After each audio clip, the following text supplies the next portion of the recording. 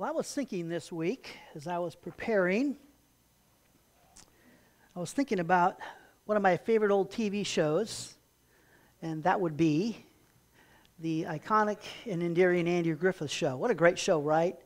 I remember the show. I've watched every episode about 100 times. There is something endearing about the characters and inviting about the town. You get a sense that Mayberry would be a great place to live, right?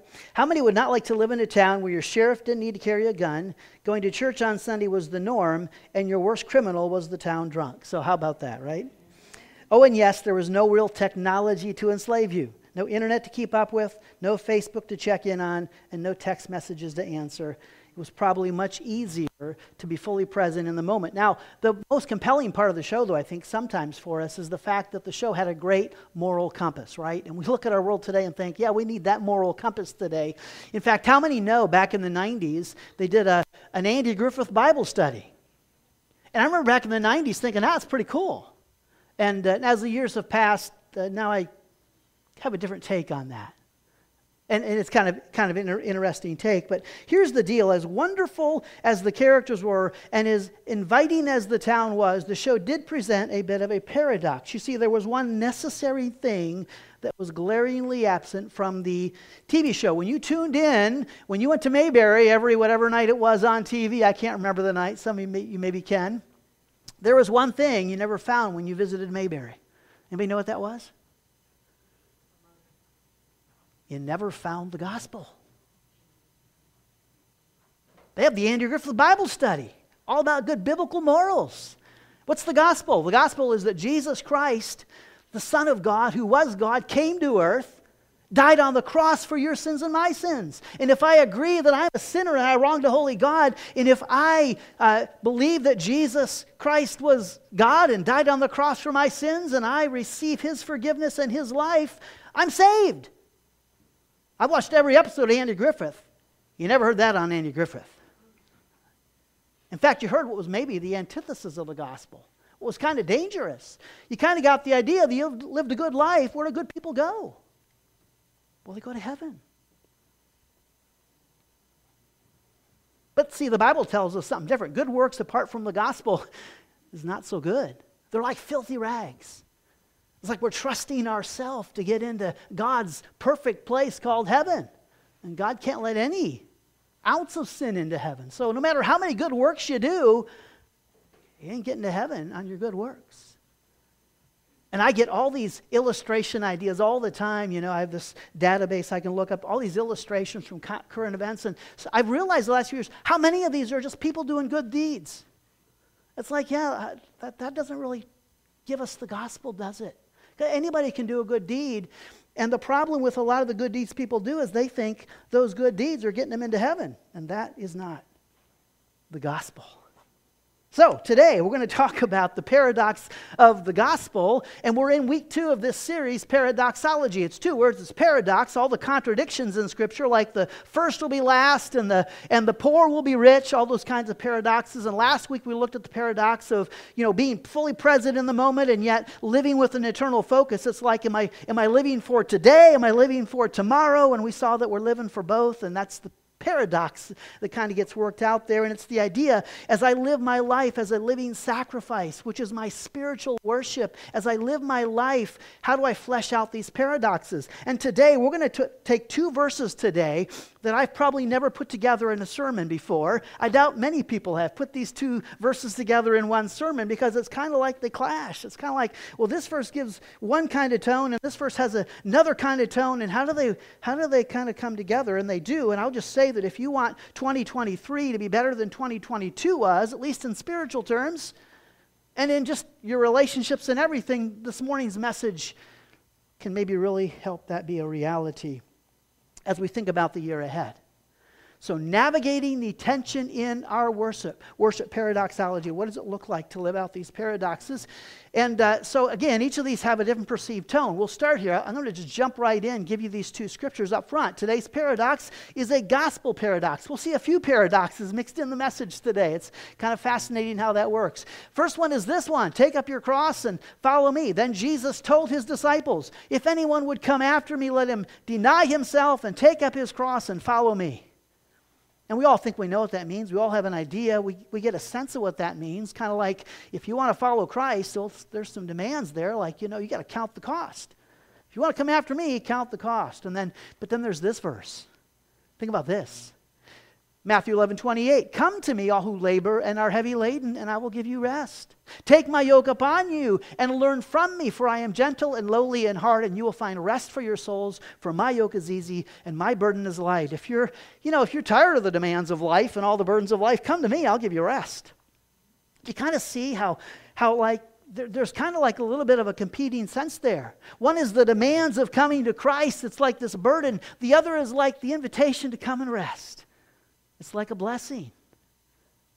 And again, that's kind of the question we have to kind of wrestle with this morning, really, right? Is your cross a burden or is your cross a blessing? I mean, really, is your cross a burden or is your cross a blessing? And I was thinking about that, and I'm thinking that, in many ways, every one of us in this room, maybe based on our personality or maybe based on our kind of view of the gospel, can kind of be pulled towards one verse over the other.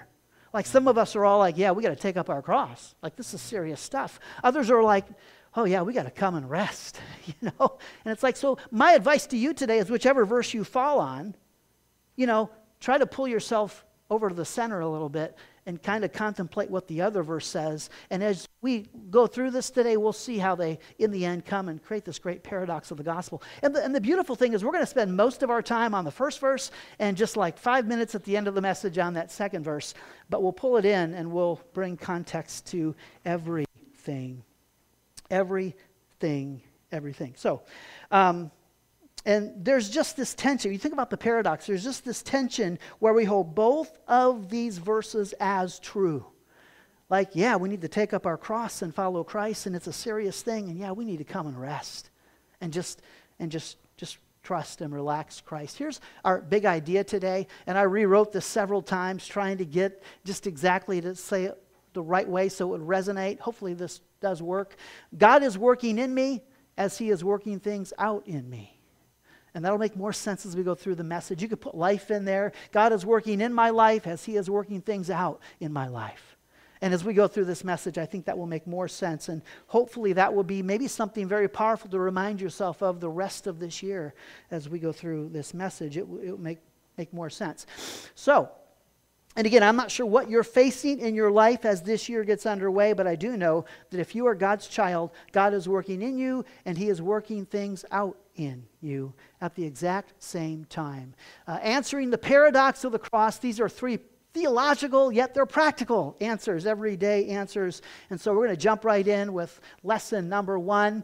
If you are saved, if you are born again, if you're a new creation in Christ, if you've responded to the gospel, did you know you have already taken up your cross and followed Christ? How about that? Well, that immediately puts a new spin on the whole thing, right? It's like, I got this big burden. I got to take up my cross and follow Christ. And Jesus comes to you and says, well, if you're saved, you've already done that. Now, let me just say, there are a lot of layers to this. And we're going to look at this in another passage. And there's the passage that Rick read. Like 5 times we find this passage in the Scripture. Twice in Matthew, twice in Luke, once in Mark, where Jesus says, take up your cross. So there's a lot of layers to this. There's more than just this. But it starts right here. And it does add some context that, hey, you know what? You have already taken up your cross and followed Christ. Now, a couple things about this to help us understand again, because here's Jesus in the Gospels and we're over here with Paul in the epistles, and there are some differences. We often talk about this kind of dispensational thing, and people sometimes don't quite wrap their head around exactly what that looks like. I'll give you an example here. Take 2 words, follow and disciple. Okay? Did you know, watch this, in the Gospels, you find the word disciple, this Greek word for a disciple, 275 times. In the book of Acts, you find that word 28 times. After the book of Acts, you find it 0 times. Like God never calls you today a disciple. And it's interesting that I don't hear people point this out more because it's so blatantly obvious. God never calls us disciples. How about this, the word follow, like come follow me? There's a Greek word for follow. You find it 90 times in the 4 Gospels. You find it 28 times in Acts. You find it 1 time by Paul, and the context is kind of a different sort of follow. The point is, this idea of being a disciple and following Christ, this was over here in the Gospels, but God's doing something different today in this age of grace. And what is he doing? Well, here's how I've summarized it before. Today we don't follow Jesus externally. He leads us internally. Like Jesus is not on the earth, so I'm following him around externally. He is in me. He is my life. His Spirit is in me, and I follow him. He leads me internally, and I guess I follow him internally, but really the Scripture doesn't point it that way. I'm led internally by the Spirit. In fact, this is the key. Like, we're not called disciples. What are we called? We're called saints today. We're called the Hagios, or Hagios, however that goes. We're the holy ones, the sanctified ones, the set-apart ones, the new creations. Something that they were never referred to in the four Gospels. They were disciples there. Today, we are the saints and we are the brethren in the body of Christ. So, just understand that if you are saved, you have already taken up your cross and followed Jesus. And there's some evidence in the text here that is pointing us in that direction. But let's look at it this way. Let me give you couple of ideas here, okay? Again, today's idea, this is why we say God is working in me and he's working things out in me because he's in me, leading me internally. So, here's the first thing. Here's the gospel reality. I have been crucified with Christ. We believe that. We know that. Galatians 2:20 is like our theme verse here at the church, right? It's not just my dad's theme verse. It's our church's theme verse, probably because my dad passed it on down to me and I passed it on down to us. But really, it is just the heart of the Christian life. I am crucified with Christ. Nevertheless, I live, yet not I, but Christ liveth in me. And the life which I now live in the flesh, I live by the faith of the Son of God who loved me and gave himself for me. And the principle here is real simple, is that when I am saved, I am considered crucified with Christ. I am included in his crucifixion on the cross. And, might I add, his resurrection from the grave. Romans says the same kind of thing, uses the same kind of concept. Paul says, we know that our old self was crucified with him. My old man, my old sinful fleshly man was buried, crucified, put in the grave. I've been raised a new creation in Christ. The old self was crucified with him in order that the body of sin might be brought to nothing, so that we would no longer be enslaved to sin. For one who has died has been set free from sin. Now, if we have died with Christ, we believe that we will also live with him. And so just understand the gospel reality then in our lives as the children of God is that when we were saved, we were crucified with Christ. And that is the equivalent of denying ourselves, taking up our cross, and following Christ. Where do we follow Christ? Up Calvary. Let me show you a fascinating verse here that can seem so inconsequential, but I think there's a little something in this verse. John 19, Jesus, the day of his crucifixion. So they took Jesus and he went out bearing his own cross to the place called the place of a skull, which in Aramaic is called Golgotha. There they crucified him. And Jesus came to earth with one sole mission, right? To go to the cross and die for our sins. And he had his, like we often hear that Jesus took my place and died in my place on the cross. And he did. He took my place and died in my place, and I deserve to die on that cross, but he died for me. But he died on his cross, not my cross. Because only one person could hang on the cross that Christ hung on. Only one person could be that could be that sacrifice. Nobody but Christ could fill that role. That was his cross. And why is that important? Because it gives the context when it tells us that we have to take our own cross and follow him up Calvary. And the thing is, his cross is a literal cross. My cross that I bear is a figurative cross. But it's the idea that I am included in his crucifixion and then resurrection. Now, somebody might say, I've never heard that interpretation before. And I hadn't for many years heard that. I don't know when I first saw it that way, and I started to understand this context of this verse at its heart. And again, there's more layers to it, so there's more here than just that. But here's the thing. Why is it sometimes, and this is what I've learned in the last several years, is that many times when we hear Jesus' words, we don't always hear the gospel. See, Jesus' teachings before the cross are always pointing us to the cross. Like when he's on earth doing ministry, he's not being Andy Griffith. He's not like, you just got to behave better, people. You got to get your act together and you got to act a little more holy. That's not what he's doing. He's always pointing to the cross. That's why he came. Not to make us better. Not to make us behave better, but to make us redeemed. To make us perfect and holy, which we can never do on our own. So here's the reality. We don't always hear or see the gospel in Jesus' teachings. Like we hear him teach and we just don't see no, that's about the gospel. I'll give you one simple example here this morning. It's in Jesus' famous sermon, the Sermon on the Mount. I've mentioned this before probably in different ways, but the Sermon on the Mount. Everybody loves the Sermon on the Mount. It's the most beautiful sermon in the Bible, right? It's the most famous sermon. Truth is, the Sermon on the Mount is a very deadly sermon. It's a deadly sermon. If there's parts of it that are just deadly. Just listen to what he says here in just one part of the sermon, speaking to men. He talks about anger in the same way, but he talks about lust here when it comes to men. So here, men, something for you and I. You have heard that it was said, you shall not commit adultery, but I say to you that everyone who looks at a woman with lustful intent has already committed adultery with her in his heart. If your right eye causes you to sin, tear it out and throw it away. For it is better that you lose one of your members than your whole body be thrown into hell. And if your right hand causes you to sin, cut it off and throw it away, for it is better that you lose one of your members than your whole body go into hell. See why it's a deadly sermon? It's talking about going into hell. It's like, yeah. But what is Jesus doing here in this passage? Adultery is one of the 10 commandments, right? And Jesus kind of ups the ante and says to men everywhere, if you simply look at a woman with a lustful thought in your heart, you have already cheated on her. Because we're all the kind that look at the 10 commandments and say, well, I never murdered anybody. Or I never committed adultery. And Jesus is like, wait a minute, time out. To all of us men, he says, wait a minute, time out. Did you ever look at a woman lustfully? You committed adultery. You've broken all the 10 commandments. So what is the point here? Is Jesus trying to improve my behavior and make me more holy? Is he telling me how I can actually keep the 10 commands successfully? Honestly, the focus of his teaching here is not your behavior. It is the gospel.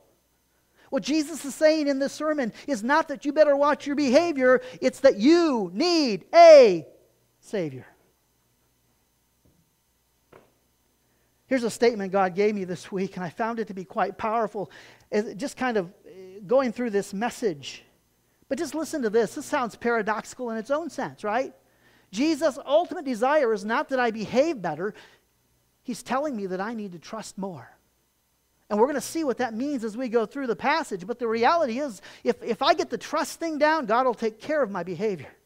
So Jesus didn't come to make me behave better. He wants me to trust more. And I mean, it's like we're given a choice in the sermon, right, men? So here's your choice. You want to go to hell? You can chop off your hands and pluck out your eyes. Or you can put your trust in a Savior. Amen? I know what I've done. Thank you, Jesus, for being my Savior. And for the person who gets angry, Jesus says, if you just get angry, you've committed murder. So you see how it works? It's like, yeah. We all struggle with anger sometimes, and everything. Jesus is basically pointing to the gospel. And we know this is the context here, because what does he say? The judgment is hell. So if you don't want to go to hell, you can either live a super holy life, which is impossible, or you can trust a Savior. So that's the gospel reality there, that I have been crucified with Christ, and that's the point here of taking up your cross. We don't see the gospel in his words, that he's simply saying that's what you did when you were saved. You took up your cross and followed me up Calvary. Here's the gospel paradox. So this kind of shows us in the context of this that he is thinking of the gospel, because he says you must lose your life to find it. That's the next thing he says, right? We must lose our life to find it. Going on, right? Here's the part, to take up your cross. Verse 24, the very next verse 25. For whoever would save his life will lose it. But whoever loses his life for my sake will find it. For what will it profit a man if he gains the whole world and forfeits his soul? Or what shall a man give in return for his soul? And so he's talking about our eternal soul. He's talking about our eternal salvation. Taking up your cross and following him has something to do with your eternal salvation. Think of it like this one. Before you're saved, what's the most valuable thing you possess? your health, and then really your life, right? The most valuable thing you possess is your life. And the reality is, before you're saved, what's going to happen? At the end of your days, you're going to die and you're going to lose your life. Jesus says, hey, if you will deny yourself, and if you'll die with me, you know what? You'll actually find your life. Because when you die, you won't lose your life. You'll gain it for eternity. And it's amazing, the most valuable thing that people possess, and they spend little time thinking about how they're going to secure that life for eternity. And not only that, not only do we get this eternal life, we become one with Christ. That's the beauty of the gospel. Like I'm one with Christ in this world. Matt Emmons had the gold medal in his sight. He was one shot away from claiming victory in the 2004 Olympic 50-meter three-position rifle event. He didn't even need a bullseye to win. His final shot merely needed to be on target. Normally, the shot he made would have received a score of 8.1, more than enough for a gold medal. But in what was described as an extremely rare mistake in elite competition, Emmons fired at the wrong target. Standing in lane 2, he fired at the target in lane 3. His score for a good shot at the wrong target? 0. Instead of a medal, Emmons ended up in 8th place. It doesn't matter how accurate you are if you are aiming at the wrong goal. And does that not describe the world today? They've just got the wrong goal. And they haven't been willing to deny themselves and focus on the cross and focus on Jesus and aim at the right goal and secure their eternity with Him forever. And at the end of their days, they're going to be like, yeah, I focused on my career, and I focused on my bank account, and I focused on my happiness, and I focused on my family, and I focused on being a good person, but you missed the target, which is Jesus. And then verse 27 kind of shows us the context even more so. Again, is just tied back to taking up your cross is dealing with your salvation. Because he says in verse 27, for the Son of Man is going to come with the angels in the glory of his Father, and then he will repay each person according to what he has done. And what are we ultimately judged for? When we're judged according to what he has done. What he has done with what? His life? Well, what he has done with Jesus. That's the ultimate judgment for us. All the good deeds in the world don't matter if I reject Christ. But if I deny myself and I receive Christ and put my faith and trust in Him, yeah, then I'm judged according to that. If I don't, I'm judged according to that. And we know the difference there between heaven and between hell. So, now as I said, there are layers to this paradox. There are layers to this verse. Because it's, as I said, 5 times in the Gospels. And different Gospels bring in different elements to it. So look over here in Luke chapter 9. Or Luke 9:23. I think that's maybe verse 23. Here is what Luke says. And he said to all, see if you notice the difference in this verse. He said to all, if anyone would come after me, let him deny himself and take up his cross daily and follow me. You see the difference in Luke compared to Matthew? You see the one word that's different? Daily. Take up your cross daily. Now, what does that mean? That's the question. Well, how do I take up my cross daily? If taking up my cross was this kind of one-time thing, when I went up the cross and I was crucified with Christ and became a new creation in Christ, then what does it mean when he inserts the word daily?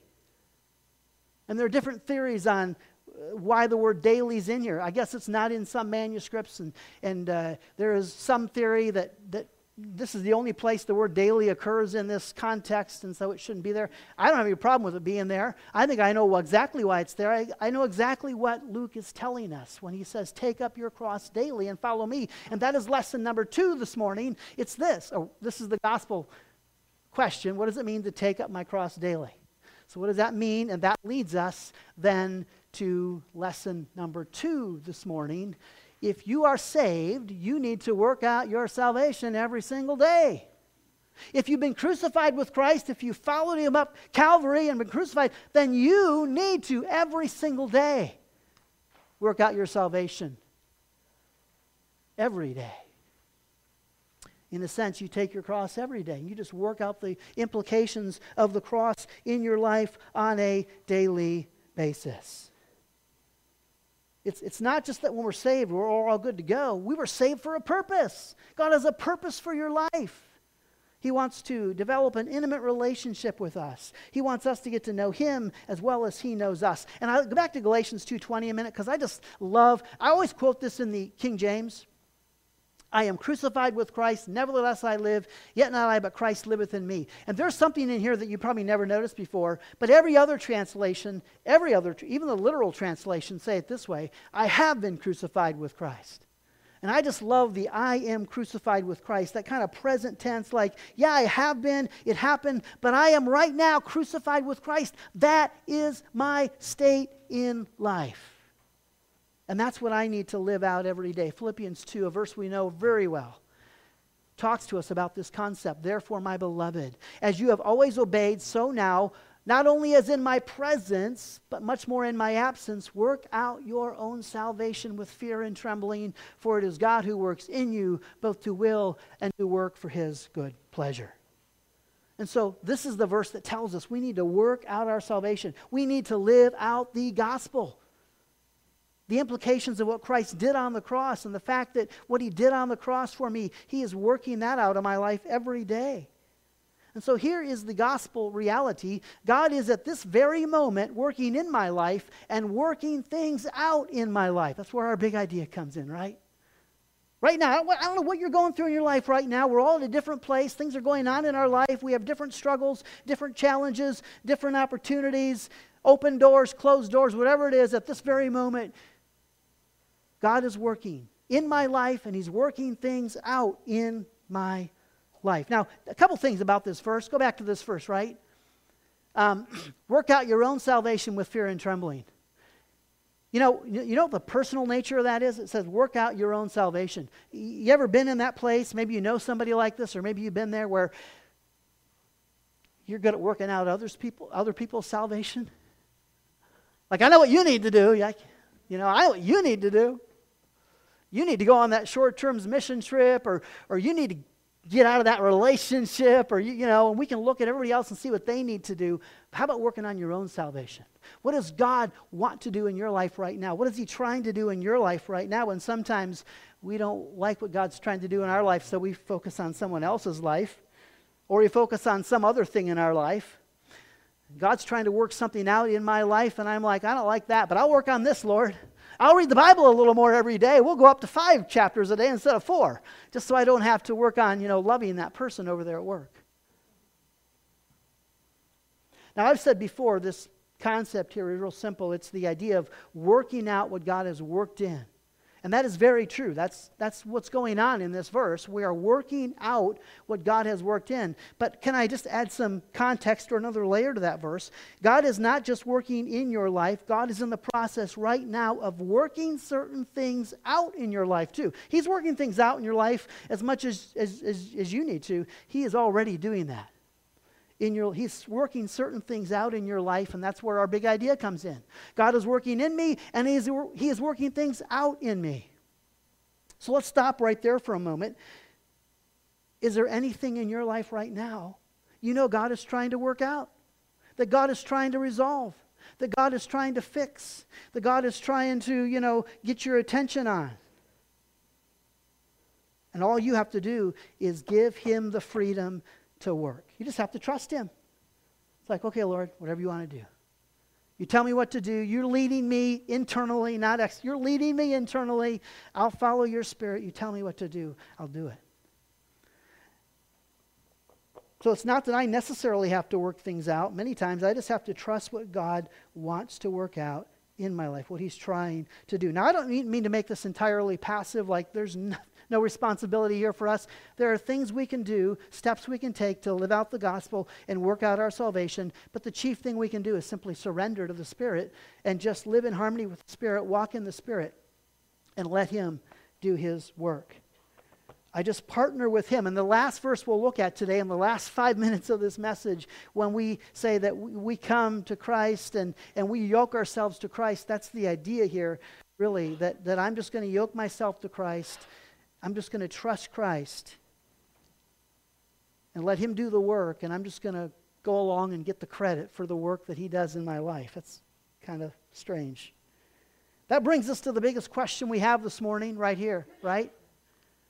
So how do I work out my salvation daily? How do I work out my salvation daily? And so here's what I've done, and here's what I want you to do. I came up with 14 different answers, and the longer this one, I just kept coming up with more answers to this question. I'm going to simply read through these answers. I want you to check on your notes or to mentally check in your mind 2, 3, 4 of these responses that most resonate with you. And as you head into the new year, rather than setting some resolutions, just say, this year, this is what I'm going to focus on in 2023. I'm going to focus on letting God work things out in my life in this area. I'm just going to be intentional about that in 2023. And again, remember what's going on here. God is working things out in me if I just trust Him. What does God want to work out in your life? And remember, again, the challenge is not simply to behave better. Resolutions do that. Oh, just improve my behavior. I'll behave a little better. No, God says, I want you to trust me more because I might cause you to behave in ways you might not want to behave. In resolutions you may not make, I might push you in that direction.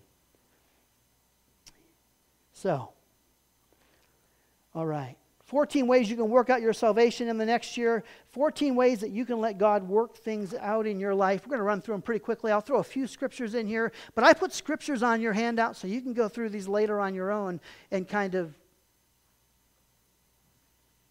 flesh them out in your own life.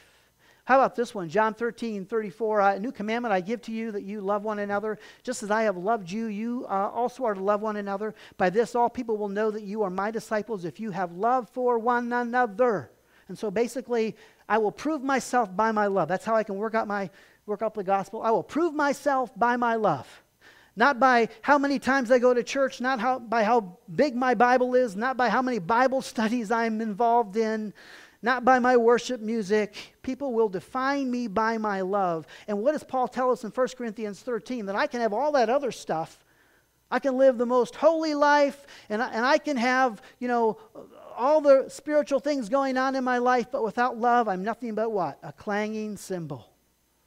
Y'all know what a clanging cymbal is? Y'all know what it is? Annoying, right? Just annoying. It's like bang, bang, bang, bang. See how spiritual I am? Ephesians 4:32, be kind to one another, tenderhearted, forgiving one another as God in Christ forgave you. And so in 2023, I will forgive as I have been forgiven. I will forgive as I have been forgiven. Remember what Jesus said again? This is kind of like Jesus talking about forgiveness under the law. Jesus said, if you don't forgive, I won't forgive you. I heard about a guy this week called into a radio call-in show and asked this question. Someone swindled him out of $1 million in a business deal. And it set him back as an individual financially, and he couldn't get past it. And he's like, what do I do? How do I get beyond this? Well, under law, it's like he's got problems under law. Because if he don't forgive, God ain't going to forgive him. Thankfully, he's not under law, he's under grace. And grace says this, I am to forgive as I have what? Been forgiven. I don't forgive to be forgiven. I forgive because I have been forgiven. Amen? Amen. And that's the reality. I can focus on, I have to forgive this person. I can focus on, look how much God has forgiven me. I can live a life of rest and be empowered to forgive those who have wronged me. How about I will serve others through my good works? And we all know, right, we're not saved by our good deeds, but we are certainly saved to do good deeds. We're certainly saved to do good works. And so I'll work out my salvation in this next year by just the good works that I do that glorify not me, that don't promote me, but glorify Christ. I will practice generosity. I read this week somebody said that it's been said that if you're not generous, you may not have experienced the gospel. Because think of all the spiritual blessings that are wrapped up in the gospel that are yours because of God's amazing grace. And so, to live out the gospel, to work out your salvation is just to be a super generous person. How about Philippians 1:6? And I am sure of this, that he who began a good work in you will bring it to completion at the day of Jesus Christ. And so I will walk by faith. In 2023, I will walk by faith. And let's be real a minute. Working out your salvation requires walking by faith. It does. And sometimes that seems scary to us. It shouldn't.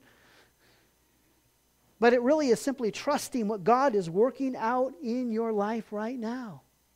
And honestly, the reason we don't accomplish probably more for the Lord in our lives, or sometimes as a church, and it comes down to we just probably don't walk by faith enough. Like we're just a little hesitant sometimes. And God says, jump here, jump there. And we're a little bit, this year I'm going to walk by faith. I'm going to see what God can do through my life and through my church as I walk by faith. I will then kind of similar live. Wait, that's a mistake. I will walk in the Spirit. I will live by faith. I will walk in the Spirit. I might have got those confused there a little bit, but kind of similar here. And this is the opposite of walking in the flesh. I will walk in the Spirit because I'm being led today internally and not externally. The Spirit is leading me internally. How about this one? I will offer my life as a living sacrifice because this is my spiritual act of worship. How do I worship God today? Not just through the songs I sing, not just by coming to corporate worship. How do I worship God as I just offer my life as a living sacrifice to Him. And the beauty again between law and grace is that under law, yeah, I brought a sacrifice under law. Under grace, I bring myself as the sacrifice. I can be a sacrifice. I am the Hagios, the Holy One, the sanctified, the set apart. I can offer my life as a sacrifice. That's working out your salvation. That's what God made you. Holy, righteous, pure, sanctified, set apart. I will embrace my freedom in Christ. And again, this is not the freedom to sin. This is the freedom from sin. We read it earlier in Romans 6. We have been set free, so we are no longer slaves to sin. I will embrace my freedom in Christ. I will live free in Christ. Closely related then, I will consider myself dead to sin. That passage in Romans 6, we looked at it earlier. He goes on and says, so you must also consider yourselves dead to sin and alive to God in Christ Jesus. How do I live in victory over sin and temptation today? I just consider myself dead to sin. Like, I don't want that. I'm dead to that. You're dead to me, sin. I don't want to sin. I don't want to do that. And this year, I will live out the gospel. I will consider myself dead to sin. And now speaking out of both sides of my mouth at the same time, and what's maybe another paradox in the gospel is I will give myself grace in the struggle, right? Because Romans 8:1, there is therefore now no condemnation for those who are in Christ Jesus, for the law of the Spirit of life has set you free in Christ Jesus from the law of sin and death. And so, yeah, I'll do both of those this year in 2023. I'll consider myself dead to sin. I am dead to sin. I am free. I'm no longer enslaved to sin. Amen.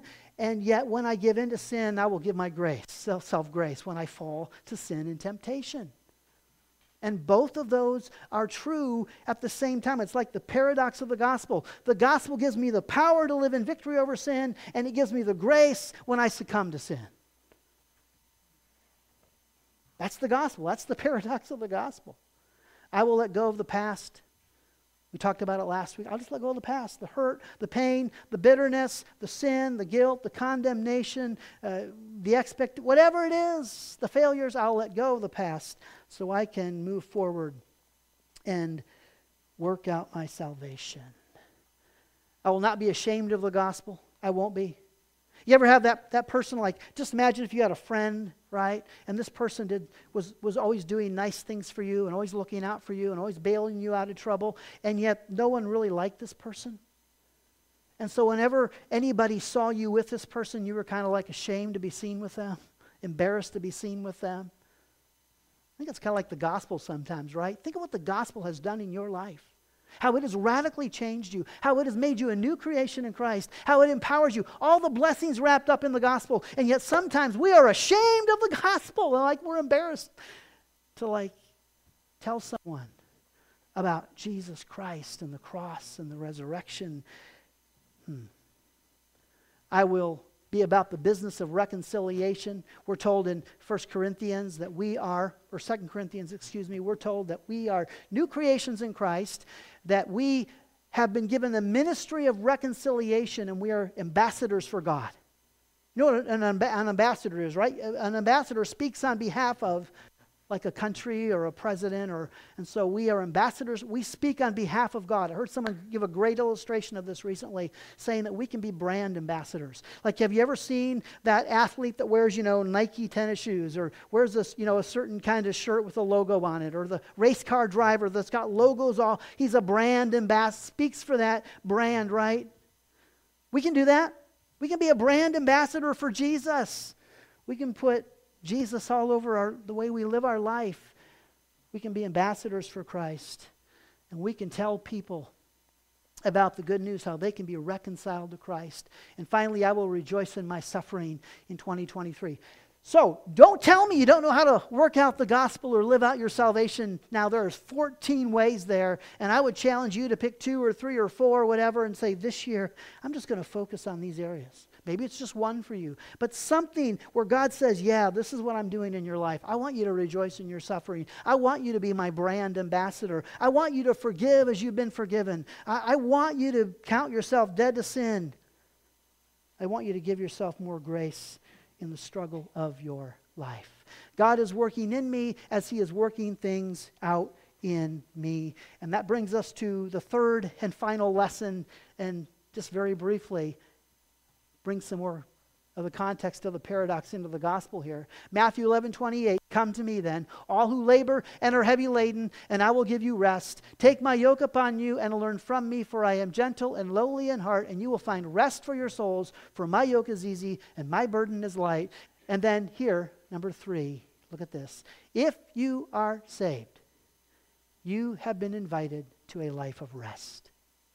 You have been. God has invited you to if you're weary and heavy burdened and laden and exhausted from battling this world and battling life, you have been invited to a life of rest. And here is the gospel paradox, really is, right? Is that working out my salvation is a life of rest. It is.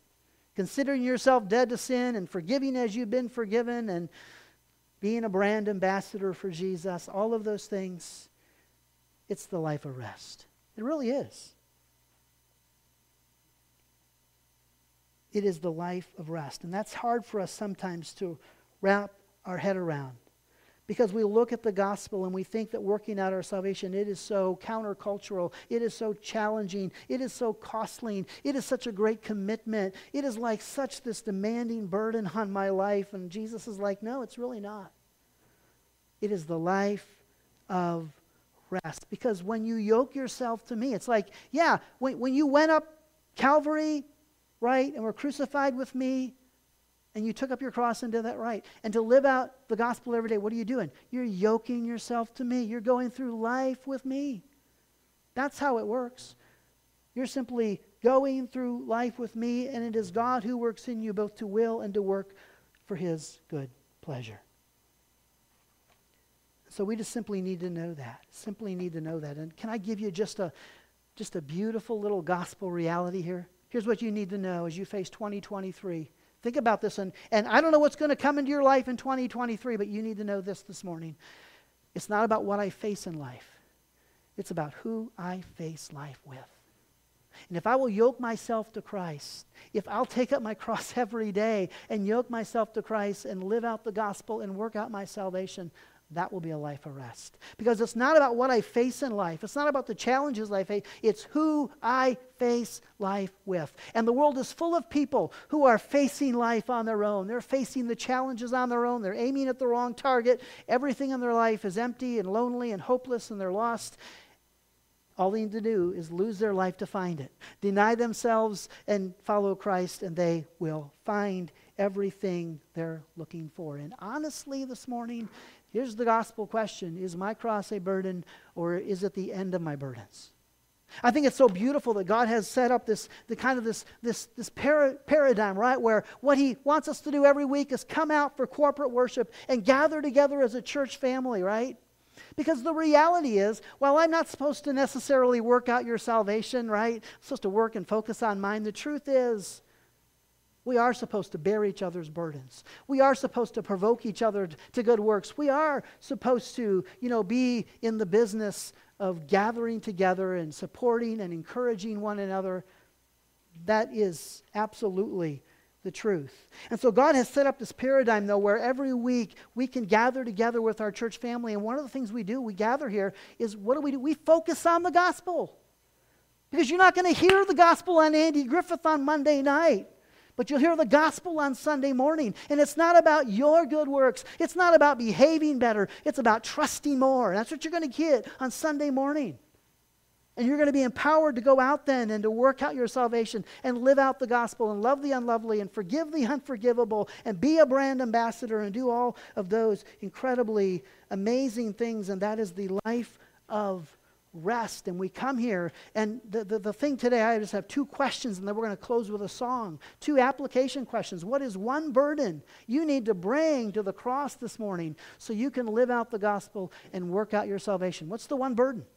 I bet you all of us could spend a couple of minutes and we could come up with one thing, and that's the beauty. We come and we focus on the gospel on Sunday morning, and we can leave our burdens at the cross, and we can go forward to work out our salvation. Right. So what is one burden this morning? I would just challenge you to flesh that out in your life today. If it doesn't immediately come to mind, if it does, when we sing this next song, leave it here and take up your cross and go home and live out the gospel. And number 2, choose 2 to 3, 4 ways that you can work out your salvation in 2023. Dan, let's play this song. Let's sing this last song together. Close in prayer. And then we will. Thank you, Lord, for the paradox of the gospel. Thank you for the invitation to come. Thank you for the work that you're doing in our life right at this very moment. May we trust in you. In Jesus' name, and everyone said, amen.